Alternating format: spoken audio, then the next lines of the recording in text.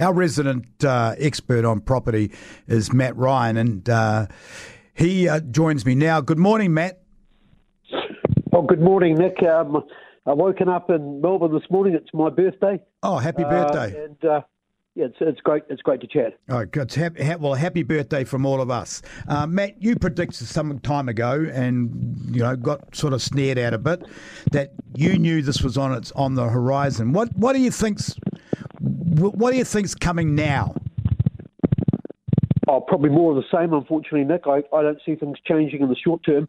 And it's really tough for people, particularly who have just got on the ladder. And I experienced this myself in 1988. I went to London when I was a youngster. I bought some property over there, actually, because I started selling real estate and saw some opportunities, and only had a 5% deposit back in London back in 1988. And, I was underwater on some property over there. But it doesn't matter too much as long as you don't have to sell. It's more a mindset more than anything else. As long as you're not having to sell, it's always only paper gains and paper losses. So I guess for those people that are in this position at the moment, it is really annoying and frustrating, but that's sometimes the way the market goes in any form of investment. Yeah, but what happens if you need to sell or you can't afford the interest rates? Because we've just told us a situation where on $1 million mortgage, now you're paying an extra $700 a week. That's a lot of money for people to find. Well, it is, and that I guess that's the potential carnage. If you are in a position where you can't hold on, then you probably should contact your bank quite early on and suggest if you're paying principal and interest, go and talk to them and say, look, can I please revert to interest only? And be honest and upfront with your bank. Don't hide, is my advice to you. Communication is king. And the banks, look, the banks don't want to sell you up. The banks won't want to make those sorts of decisions. It's not good for them. It's bad for their PR. And most banks will work pretty solidly with their clients to ensure that doesn't happen. Matt, we were told a while ago that banks were trying to, discourage people going interest only. What are you hearing? Oh, they are. They'd rather because they get nervous. It's the old adage. They're happy to give you an umbrella until it starts raining, and then they think, oh, I better take that umbrella away. So they would much rather see principal being paid back in times like this. But at the same token, if you show them that that's just not possible at the moment, they will work with you. I'm very confident about that. And banks do not like to be forcing mortgagee sales.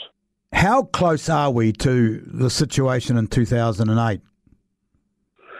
Well, I think it's different drivers this time. Last time, interest rates were actually coming down after in the GFC. They started falling. Rates were falling significantly at the start of the recession. This time, it's completely different. We've come from a very low base, and we're actually heading upwards. So the drivers are quite different.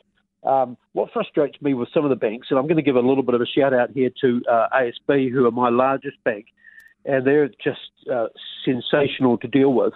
But, some of the banks, and I'll point out ANZ here, have recently used this time to say that people like myself are what they call commercial operators. So we've always borrowed money on residential rates simply because we own residential property, and that's the security. But ANZ have used this time to say, well, look, you do this as a full-time living, and therefore you're a commercial client as such. And not only have my rates gone up, but with ANZ, they've gone up significantly because they've moved me from residential rates up to commercial rates, despite me having less than a 50% LVR with them. And as I said, my largest backer, and I deal with 4 banks, is ASB, and they have just been spectacular to deal with. How hard is it going to be for people to hold on, realistically? Well, that's a tricky, I guess it's everyone's individual cases, but, I would sit down, I would talk to your bank, I would maybe go and see somebody, a budget advisory person, and just look at where you can trim some of those expenses, things like, do you need your Sky TV anymore? People are moving away from those sorts of things. Just try and trim some of those expenses and some of that unnecessary and unwanted costs that you could actually live without. A lot of these items are not necessarily have to have, they're nice to haves. And these are the times where if you're in a little bit of financial turmoil, you need to look very closely at your expenses. And obviously, if there's something you can do to maybe earn a little bit more income, there's a shortage of labour at the moment. So there's plenty of jobs out there. Maybe you just need to take on something that has you working on a Saturday or a Sunday or doing a few extra hours and just try and weather the storm. And it will change. It's literally it's like anything. It's like any weather pattern, any situation. We've come from a high market, we're moving into a low market, but that will change. You just need to hang on by your fingertips. Thanks, Matt. Really happy birthday. Sorry to disturb you on your birthday. We just had to get your opinion on it.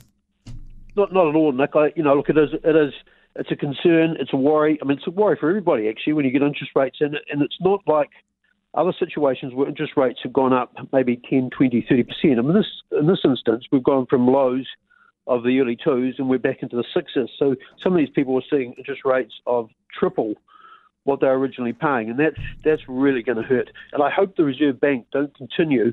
I know we've got inflation issues, but there's a lot of people that are going to get hurt if they continue to raise those rates. Thanks, Matt. Appreciate it. Happy birthday.